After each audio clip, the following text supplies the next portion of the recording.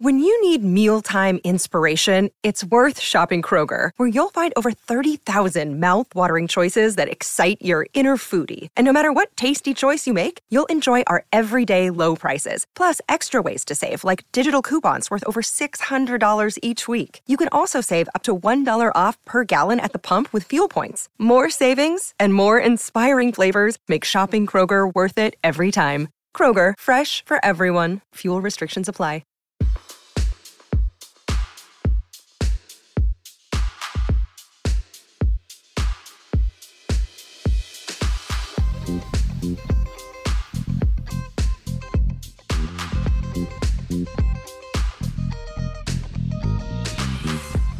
Hey everyone, Jon Wertheim here. It is this week's Sports Illustrated Tennis Podcast. Jamie is out. We have an able-bodied replacement in Harry Swarthout, who is helping us produce. And our guest this week, Max Eisenbud. Max runs the tennis division at IMG WME. We had a request to have a career day and get someone in who could talk about what it's like to work in tennis and be an agent. And I thought Max would be a great guest, and he was. But this also coincided with the announcement of Maria Sharapova's retirement. Maria was a longtime client of Max's, and so we pushed Max a week to talk about Maria last week, got Max in this week. So here's a discussion about tennis agenting, but also Max's probably best-known client, Maria Sharapova. Here's Max. Hey, welcome. Thanks for doing this. No problem. Good to be here. Where are you? Where are we getting you? My new office is in Miami, Coral Gables, so got a nice view of some nice blue sky. All right, we'll take that, and then you'll get desert. You'll get desert in a week, I'm guessing. Yeah, I'm leaving for Los Angeles tomorrow for a couple days for meetings, and then I'll head down to Palm Springs for a week. We'll talk about this later. I always feel like that those few days before Indian Wells would be a great Tennis Channel documentary on how every player uses that window to do all their endorsement work in L.A. But I brought you on, like I said. We talked before the big announcement of one of your clients last week because we were going to do this career day style. Someone suggested we get an agent on the podcast to talk about working in tennis and getting started. So why don't we talk a little career day first, and then maybe we can talk a bit about Maria, if that's cool. Sure. So sure. I mean, let's just kind of play career day. I'm sure you get asked to speak fairly often and talk about how you got into this and what your job is like. I mean, why don't we start general and then just kind of work backwards? How'd you get into this racket, and what is it's the week of March 2nd to 6th. What are these 5 days like for you? I mean, so for me, I grew up playing tennis and was a nationally ranked junior player and got a scholarship to play at Purdue University. Obviously was not good enough to play at the next level, but wanted to, stay involved in the sport. And it was interesting now that I look back. It's kind of sad that, growing up, no one was actually telling me that if you wanted to, have a career in tennis that you could. I kind of stumbled on it after I graduated college and just started to learn more about Mark McCormick and IMG and just really became a little obsessed that I wanted to work there and was able to get kind of my dream job in 2000 and started working at the IMG tennis division. But in most fields, when what you're looking to do, you start doing summer internships during college to kind of set yourself up to get into that field. And for whatever reason, nobody around me, told me that. So, if I had to do it all over again, I would have tried the internship at maybe Nike in one summer or go to the ATP one summer or IMG. I think it's changed a little bit now where, now there's all sorts of degrees in sports management and stuff, and people are getting exposed to, what is possible. But back then, I didn't go about it as probably I should have, but ultimately was able to get to IMG, and I'm very grateful for that. I'd say it worked out okay for you. What does IMG give you when you're there 20 years? You get the $100 Barney's gift certificate that we used to get? I'm not. They give you an office overlooking Biscayne Bay. Yeah, I think they just let you keep working. What? There's a stock option joke in there somewhere. What? Who was your first client? First client I ever signed myself, all by myself, was a Romanian tennis player named Horia Tecau, who is one of the premier doubles players. He's been top 10 in doubles for a long time. Hey, didn't he carry the flag at the Olympics? Yeah, he's won a couple Grand Slams. Just a great kid. I signed him when he was 14. That was my first kind of signing all by myself with not really anybody helping. Spotted him.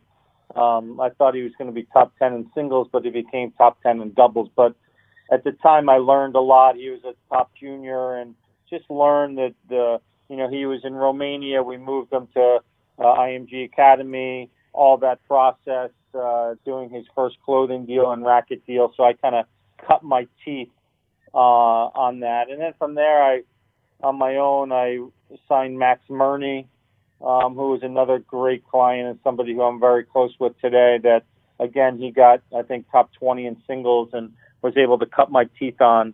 But also on that time, I started working with Maria at age 11, who was already at IMG at age 11. She just signed at IMG, and then I started my career at the Academy in Bradenton, and that's where she was, and I met her and her dad, and kind of the rest is history. I mean, I imagine people think of agents and they think, the top line is this is transactional and your job is to land endorsements. But I think those of us in tennis know that it's not quite a full description of the job. What people ask you what you do, what do you tell them? I laugh and tell them I'm a professional babysitter.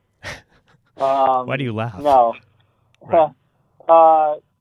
Listen, the job is, the great thing is you come to work every day and you never know what it's going to be like. And you got to be on your toes, and that's exciting. But I mean, I could be booking a client's private jet, doing on one call the next call, maybe I'm negotiating a multi-million-dollar Nike deal, and the next call have to fire a coach, or somebody's looking to change their flight because they're they just lost in Doha and they need to get to Dubai the next day. So, my office, and as a young agent, you're doing all of that stuff. And then as you gradually build your client roster and move up, you have an assistant and then a team that's doing a lot of that stuff. But, my office, servicing the clients, making their life as easy as possible, because it's not easy living on the road 30, 35 weeks a year, traveling. It's little things. I try to explain to somebody, if your client is in Tokyo and they're just lost and they have to go play in Europe and they're flying over to Europe and they land at 6 a.m. and they have to play in 2 days, you need to make sure that hotel is ready when they arrive at 6 a.m. at the hotel. They don't have to sit around for 5 hours. So maybe you're booking that hotel the night before to make sure that when they arrive, they can get good sleep, so they're going to have a 5 p.m. practice. So all these little nuances, just trying to make the client's life as easy as possible as they're globetrotting around the world, is kind of, our responsibility. How many days are you on the road? How much are you traveling? I've been consistently doing 20 to 22 weeks a year, which is not easy. What you're describing sounds like a lot of improvisation. It sounds like a lot of sort of troubleshooting and putting out fires. If I'm in high school or if I'm in college and this is something that I think appeals to me, what are skills that you would want to develop? What do you wish you'd known about this before you'd entered the business, given that you don't go to agent school, you sort of learn on the fly? Yeah, that's the thing. It's hard to, in this field, to really, go to school and in a classroom. You have to really, experience it. At IMG, a lot of the training we do through our assistants. Somebody will be, maybe on my desk for 2 or 3 years, learning the businesses, all the nuances, and then graduating to becoming an agent. Listen, in our business, you really need to see the problems before they're happening. If you're reacting, it's too late. So the anticipation of that example I gave you about traveling from Japan to Europe, or visa issue, a lot of, visa situations when you have a coach that has a Russian passport and another coach that has a Romanian passport, what, visas they need. So, in our world, being proactive, having the vision, to be able to see problems, 3 or 4 steps before they happen is important. But I would just say somebody who's young, and I try to tell them, give yourself, I'm a big believer in the internships. Try to, get different experiences. There's a lot of executives out there that are really good at giving internships. I'm somebody, I love having internships. I love giving young people an opportunity. I'm not somebody that needs someone to get me coffee. I'm actually letting them read contracts and get involved and get their hands dirty. So if you can find those executives, they usually have a reputation, and try to get, with them. But yeah, just, try to get different experiences in your summers in college and build relationships. When you talk about troubleshooting, things like early check-in and visa are important, but they're sort of day-to-day micro stuff. I mean, how much big picture troubleshooting do you do? I mean, do you say to a player, hey, listen, I think your mom's a distraction. Maybe you need to leave her home, or fire the coach, or you need a new racket? I mean, how big picture do you get in your troubleshooting? All that, everything that you mentioned. I mean, and it's sensitive. Your job is to help, especially, at IMG, we're signing a lot of young players, 12, 13, 14 years old, and helping to navigate their career. So you're, looking, 18 months ahead on scheduling and coaching and where's the right place to play. And if you're a really good junior, how do you transition into the pros? So we're doing a lot of thinking about that. And that's something that, all of our agents are always communicating about, because there's no cookie cutter. Maybe what worked for Maria didn't work for Lee Na. It's not going to work for Madison Keys. So, you really need to try to understand your player, what makes them tick. And the biggest thing for me and my learnings from the players that have played well, there's always been one common thread around their success, and that's that there always have been calm waters around them when they're winning their big tournaments, whether they're at ease, whether they're at ease with their coach, they're at ease with their family, they're at ease in their relationships. It's just very difficult to win when there's turbulence around you. And as the agent, you're just always trying to get calm around the player, and that's not easy when you have a lot of layers. You have a lot of family, uncles, coaches, people. So that's something that for me that I'm always looking to achieve is calm around my players. That's really interesting. What I've never figured out about this business is, what is it like when so much of your success depends on the success of the player? I mean, you could be the greatest agent in the history of tennis agenting, but if Horia Takau isn't winning singles matches, you're probably not killing it in the office. I mean, what is it like knowing that ultimately the success of someone else is determining your success to some level? Yeah, I mean, that's not an easy part of the job, and what ends up happening is, you really become part of these players' families, especially when you're signing them young, and you live and die with the results. And when your player loses a heartbreaker in the quarterfinals, 7-5 in the third, and a grand slam, it affects you for a few days because you know what that win would have done for the player, how bad they want it, all the things that they've been through. So it's it's not an easy part of the job. What do you like during matches? If I sat by you during a match, what would you be like with one of your clients was playing? I'm not someone. I'm a mess. I mean, the agent sometimes. Just imagine this. When you're, people won't believe this, but when you're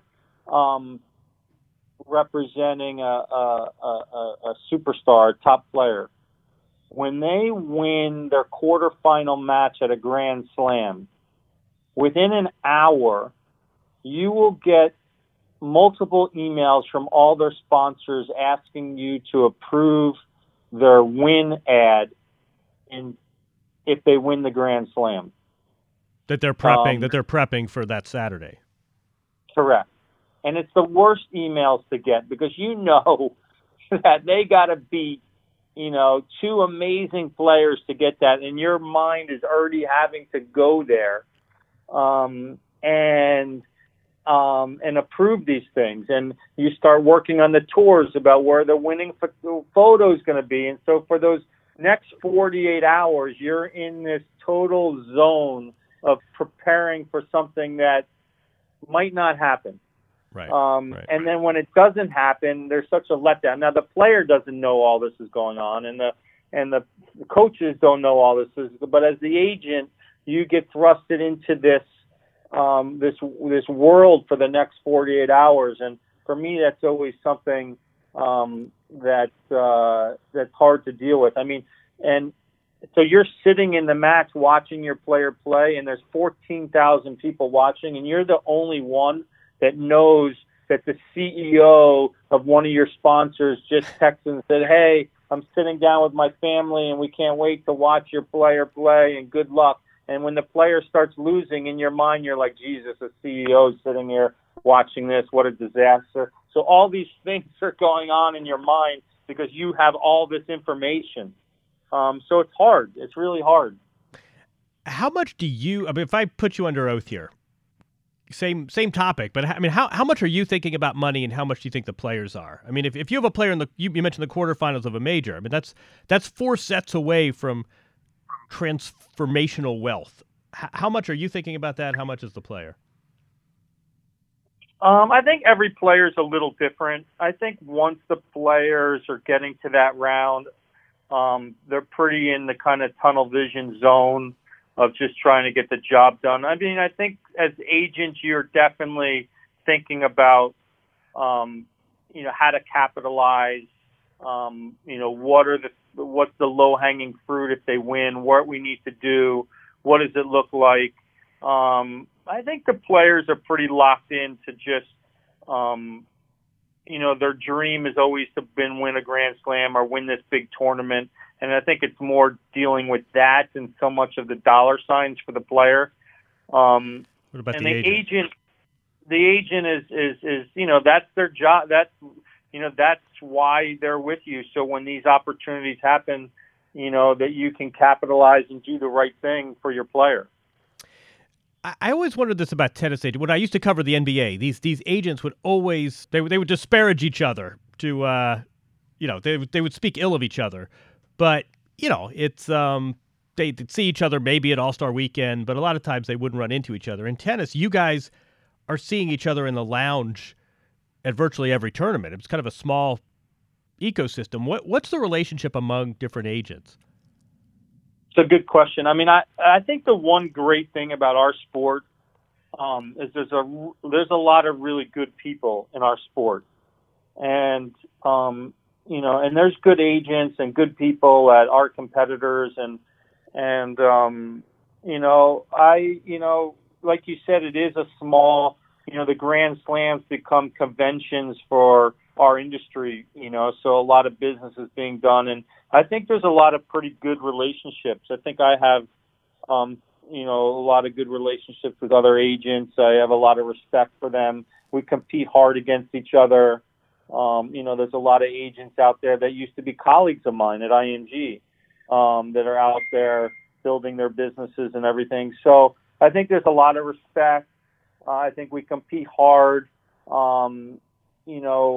There's many years growing up in the business that, we used to play basketball, a lot of agents together in Australia and different cities. So, I think the industry, we're pretty tight.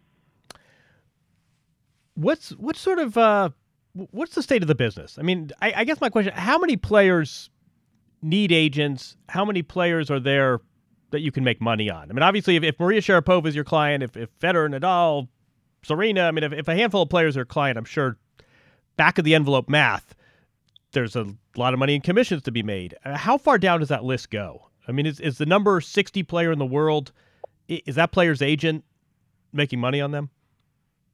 Okay, if the number 60 player in the world's from China, yes. So a lot of it is from what market they're from, their domestic market.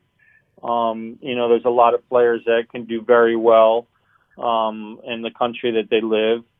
I think it's definitely an issue in our industry that there's not more players making a living, but it's tough. There's a lot of competition in a lot of different sports and a lot of different industries. The competitiveness for those top players in those great markets are fierce. I do. I sometimes wonder how. I see these agents traveling all over the world, and they have 3 or 4 clients that are, barely make it in the Grand Slam. I do, sometimes I do wonder how they do it. We've been lucky at IMG that we're, really global, and, we've got, some of our top earning clients in the IMG tennis division are retired clients. Lee Na still has a huge business. Shuzo in Japan is one of our top. He got really? the top 20 in Japan. He makes a ton of money in commentating and TV and stuff. So, John McEnroe is still a big earner for us. You start looking at it that way, and there's a lot of opportunity. But put a number on that, though, Ruff. I mean, I hear what you're saying about it depends on the player and seniority and the country that they come from. But how many players are there, men and women, whose agents are making a living at this? Does a number 75 player need an agent? If the 75 player is 32 years old and from, a country that, like America, where it's really competitive and that is his only client, he will not be able to make a living. But if the player is 19 years old and 75 in the world and can move up to top 20, then there's potential for that. It's a volume game too at some level, right? That you try not to have one client, I imagine.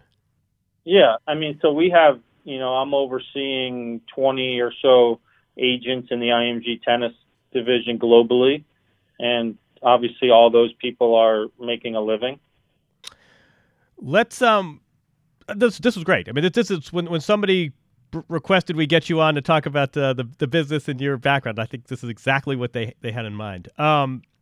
Ironically enough, we were talking about doing this, and days later, one of your stalwart clients, Maria Sharapova, announced her retirement. What's the last week been like for you? Well, the last couple of weeks since actually the Australian Open has been, I'd describe it as emotional.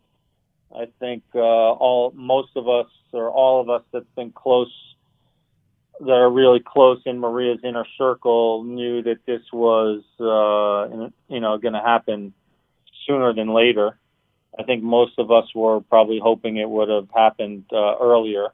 But, when an athlete needs to make kind of their own decisions. So, first it was, very emotional. I think the hardest thing for me and my relationship with Maria, and I've been with her since she's 11, usually we're very close when it comes to business, and we balance a lot of things off of each other, and are very honest with each other. But when it comes to a decision like this, it's really hard for somebody like myself to help somebody make a decision. I mean, it's really one of the first times that I, had to say, hey, Maria, this is something that you gotta, really soul search, and there's not really much that I can help you on this, Right. So that was one of the kind of first times in our 20-year relationship where there wasn't really much guidance that I could help her on that. I actually was the one that suggested that she reach out to Kobe, because they've had such a great relationship, and he went through it obviously, and somebody like him could give you the information that I could never give. You're talking in terms of when to say when, and when to try and persist. Yeah, when to say what are the signs that it's time, and all those type of things that I'm sure all great athletes have to go through, and I'm not a great athlete, so that was hard for me to help her. So, as she was wrestling with that, you just support her, and then once she makes her final decision, then it's you put your business hat on, and you go about how you're going to do it, how she wants to do it. She had a vision for the way she wanted to do it, and then for the couple weeks we went to work and tried to make her vision come to life. And when you're going through that, you're just tunnel vision on trying to make it the way she wants it, and then you're not thinking, you're not really that emotional, you're just really into it. And then once it happens, I got in on that Wednesday at 7 a.m. to my office. I was strong and happy. And then, 8 o'clock, we knew it was going to go live. And 8:01, I was crying like a baby. So you were. That day was very emotional. I would hate to see what happens when an announcement like that sneaks up on you. You had time to prepare. How'd she? I mean, are you take this wherever you want, and I don't want to overstep here, but how's she holding up? I mean, it's one of these things where you can make the decision, you can write your first person piece, but it's a new experience. You don't know how you're going to react and how you're going to feel till you go through it. How's Maria been this last week? I mean, since the moment she made the decision a few weeks ago, she's been totally, I've never seen her so happy, relieved. She went skiing. She's doing things that she's never done. Her body just feels better. I mean, the thing that people really don't understand, and it's understandable because Maria is pretty closed and doesn't let you in. But for the last 18 months, she was in a lot of pain. I mean, her forearms, people don't really know this, her forearms had such chronic tendinitis. There were several matches that she had to pull out of because of the forearms that she blamed on the shoulder. I mean, the shoulder was also bad too, but not trying to bring in more injuries. The amount of procedures and injections that she had in her forearms and her shoulder, I mean, it was really, really hard for anybody who loves her to watch her go through it. She was just a warrior trying to do everything possible. She couldn't practice much. She couldn't practice her serve much. And it was just really difficult. So I think there's a lot of relief, and she's, again, you just never seen her really happy. I've had so many people that have seen photos of her on social media in the last couple of days, and they said they could just see, how relaxed and good she looks. So she definitely made the right decision. I was toggling last night back between the Super Tuesday results and Joe Conta, Kim Clijsters. If you're laying odds on Maria giving this another shot, as so many players do, and rethinking this retirement, what kind of odds are you laying? There's zero chance. I mean, she won't play. I mean, she's not. I mean, we had exhibitions lined. I don't think you'll see her ever play tennis publicly again. What do you think? We'll keep going though. What do you think her relationship with tennis will be? I mean, it seems like there's a pretty big range for that for former players. Where does she fit into tennis going forward if we're not going to hold our breath waiting for an unretirement? I think that she needs to replace that competitiveness that she had, that everybody saw, and I think she will. I know she's going to bring that into business, and she's already become an animal in these few weeks of everything. I mean, she had a lot of things that she wants to do. Gave me and her team a big list of initiatives that she wants to do. So I think that she's going to, all her focus is going to be in her businesses and building businesses and buying businesses. And I don't see much in the tennis part. I don't think you'll see her at Grand Slams. I don't think she'll obviously, she has zero interest in commentating and all that kind of stuff. So I don't think it'll be that great. She's a short car ride away from Tennis Channel. Just throwing that out there. That was a joke.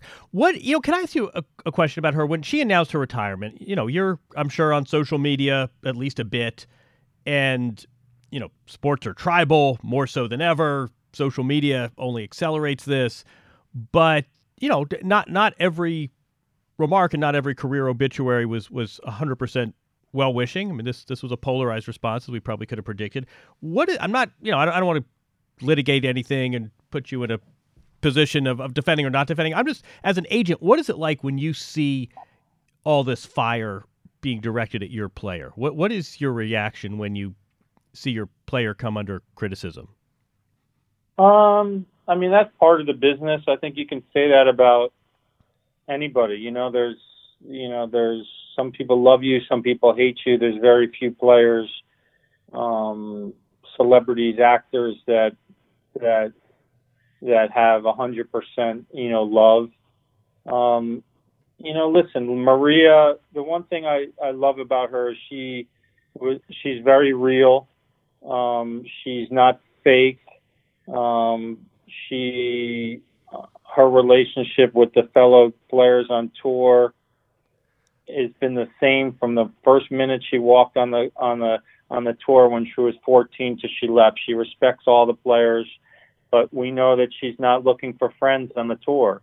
So it makes sense that on retirement, there was, I actually thought there was more players saying nice things publicly. I mean, she got a ton of nice emails from a lot of players personally. And Maria's the type of person, when she doesn't believe really in, when players win Grand Slams and different things, she sends them a personal note. She doesn't do it on social media. So she's just very true to who she is, and I thought the response was kind of what we would expect.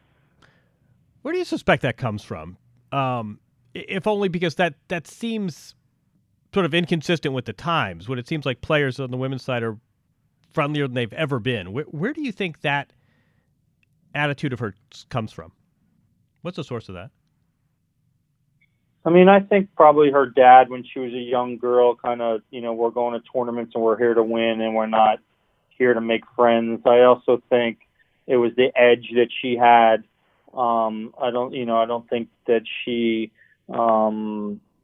felt that she could be friends and try to beat the girls on the court. I think she had a pretty tough upbringing when she was young and living in some dorms, and girls were picking on her and tough on her and making fun of her and stuff. So she just, made a conscious effort that when she steps on the court, when she steps on the facility, and this is from the juniors, that she respects everybody, and if somebody says hi to her, she'll say hi. She doesn't spend any time in the player lounge. She doesn't spend any time in player dining. She does her job and she leaves, and that's how it's always been. And many people perceive that as maybe not being nice or whatever, but that's just the way she went about it, and that's the way she thought she needed to be success. A lot of fakeness on the tour. A lot of people, the one thing she'd always tell me is that she hated is that you would be in the locker room, okay? You would see two girls that were just laughing and giggling and joking around and being friends in the locker room. 20 minutes later, one of those girls is on the court playing, and you can see the person outwardly rooting against that player they were just laughing and joking with in the locker room, and all that. Right. She's like, I just don't want to be. She's like, that happens all day long in the locker room. These girls that act like they're friends, and then the minute they're not there and they're on the court, the person's openly rooting against them, and she just never wanted to be a part of that. Let me ask you a commercial question. We were joking last week. I don't know if you heard when you and I first met, you were touting Maria as a prospect, and she had this, I forget what it was called, speed mitten. Remember speed mitten? Yeah. Yes, I do. So we were joking, sort of when you and I met for the first time, you were touting this young teenage client who you thought was going to be a real player, and her endorsement was speed mitten, which was some kind of like pickleball predecessor, sort of a speed badminton. And we joked about that. Obviously, her commercial portfolio has expanded since then. But I did think it raised an interesting question of what is the relationship in terms of brand building for an agent? What is the relationship, first of all, with brands that you sort of have a client grow out of? But also, what is the relationship with brands where they're clearly stepping stones to bigger deals? What happened to Speed Mitten, in other words? Okay, so that deal was an interesting deal. I remember going through it. It was before she won Wimbledon, and somebody came to us and offered, a lot of money, believed in Maria and all this kind of stuff. And I remember having the conversation with Maria's father and debating whether this is something we're doing. I mean, we made a very conscious effort. You got to remember, when she was 16, she finished the year ranked 31 in the world. She already won a WTA title. So we had a pretty good feeling that something great was coming. I mean, I don't think any of us thought she was going to win Wimbledon at 17, but we were we were concentrating on being very patient, not doing any deals to close out any categories, just being methodical, working everything on her development, doing the right PR interviews, right.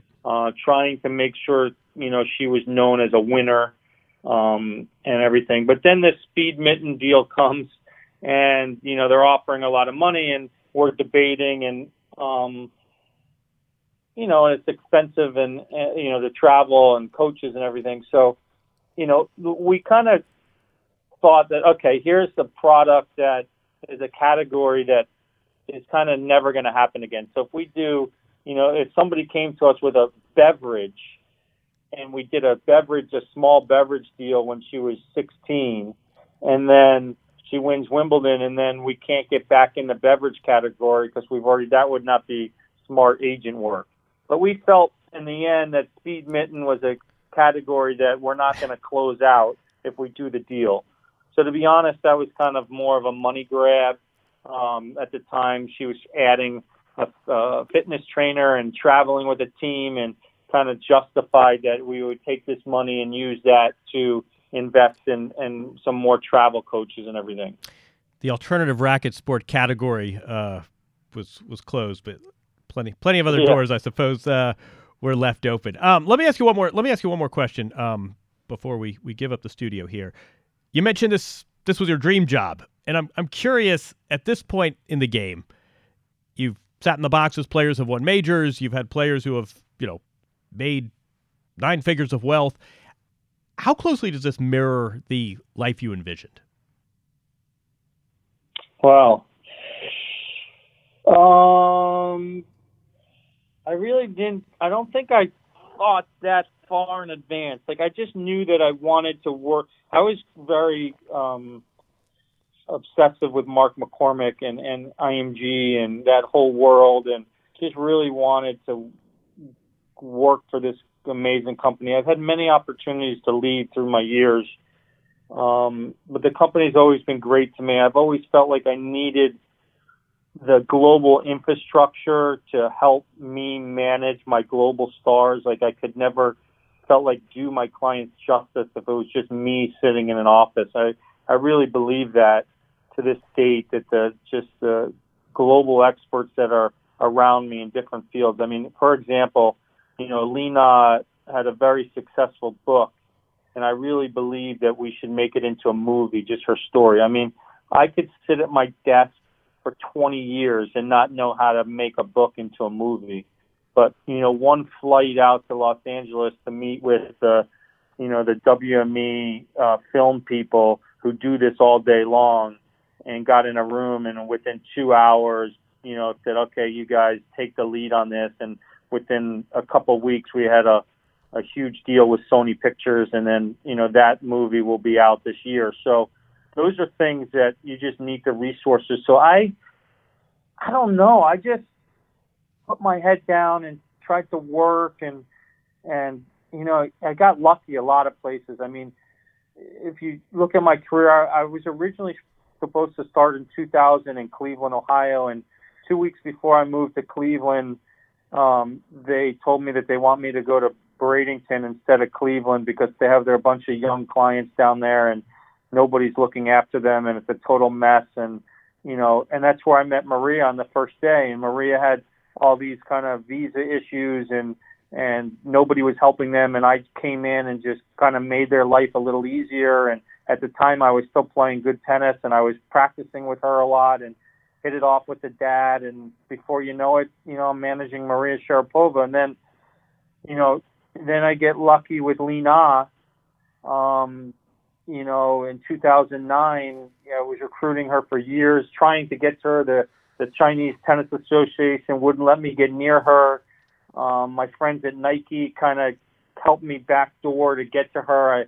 I met her in a Radisson hotel in New York in 2009. She was ranked like 25 or 30 in the world, and she just became, free. And she basically looked me in the eye and said, I have zero money.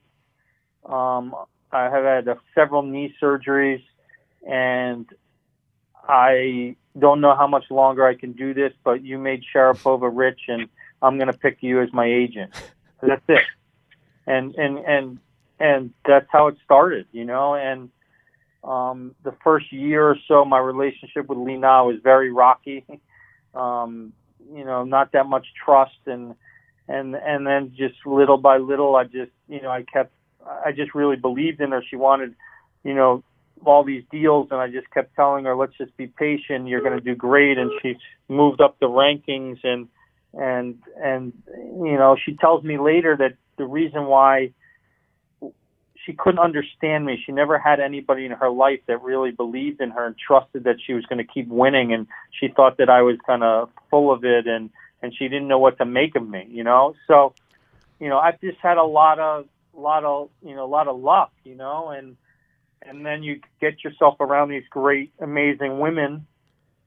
I got lucky with Madison Keys. I was spending my parents lived. She was training in Everett. I was spending some time in Boca because my parents are there, and got to know John Everett and stumble upon Madison Keys when she's 11 years old and sign her when she's 12. And so I just got lucky along the way and got to work with some amazing women, and I'm not putting anybody on the moon here, or saving anybody's life. So you just keep plotting and try to listen to these strong women about what their dreams are, and you're just trying to plot along each day, try to help them achieve their goals. And I'm proud of the work and the associations, but the relationships with these women that I've had the fortunate to manage is pretty incredible. Listen to strong women is a great catchphrase to put on your business card. This is great. I think there's you meet someone in a Radisson Inn, and then 10 years later they're mentioning you in their Hall of Fame speech. There's a nice metaphor tucked in there. This was great. I really appreciate this. I mean, again, this was we had multiple people asking us for more sort of how do I work in tennis career advice, and I'm glad we were able to do this. And I think that if you want to, if you sit down, I think people don't realize if you sit down. I tell kids that call me all the time, if you can just sit down and make a list of all the jobs that are in tennis, okay, you just go down it. There's many people that work for IMG and Octagon and Nike Tennis and Adidas Tennis and ATP and WTA and Tennis Channel and all the tournaments, Indian Wells, Miami, ITF. You start listing, there's a lot of great opportunity in our sport. And if you love tennis and you are passionate about it, there's a place for you in this sport, and I hope people go for it. It's great advice. All right, get to work. Go do some real work. This was great though. Right, I really appreciate this. Yeah, no problem. I'll see you in a week or so. You got it. Thanks again. Okay. All right, take care. care. You got it. Bye. All right, that does it for this week's. Thanks to Max Eisenbud. That was a good conversation. Learned a lot, and I hope you did too. Again, just one of these fluky schedule things. We were supposed to talk to Max last week, and then came the announcement that his client, Maria Sharapova, was retiring. So we got 2 for the price of 1 here, a little bonus Maria Sharapova chatter. But no, it was good discussion, and learned a lot. And I liked what he said, especially about if you're young and you like tennis and you have passion, there is a place for you other than being on one side of the net. So good to hear, good conversation. We'll have another guest next week, perhaps from the Indian Wells Tennis Garden from the desert. We're heading out there. But that will do it for this week. Subscribe, leave a review. Keep the guest suggestions coming. iTunes, Stitcher, wherever podcasts are sold. Jamie should be back next week as well. Thanks for listening, everyone. We'll do it again in a week.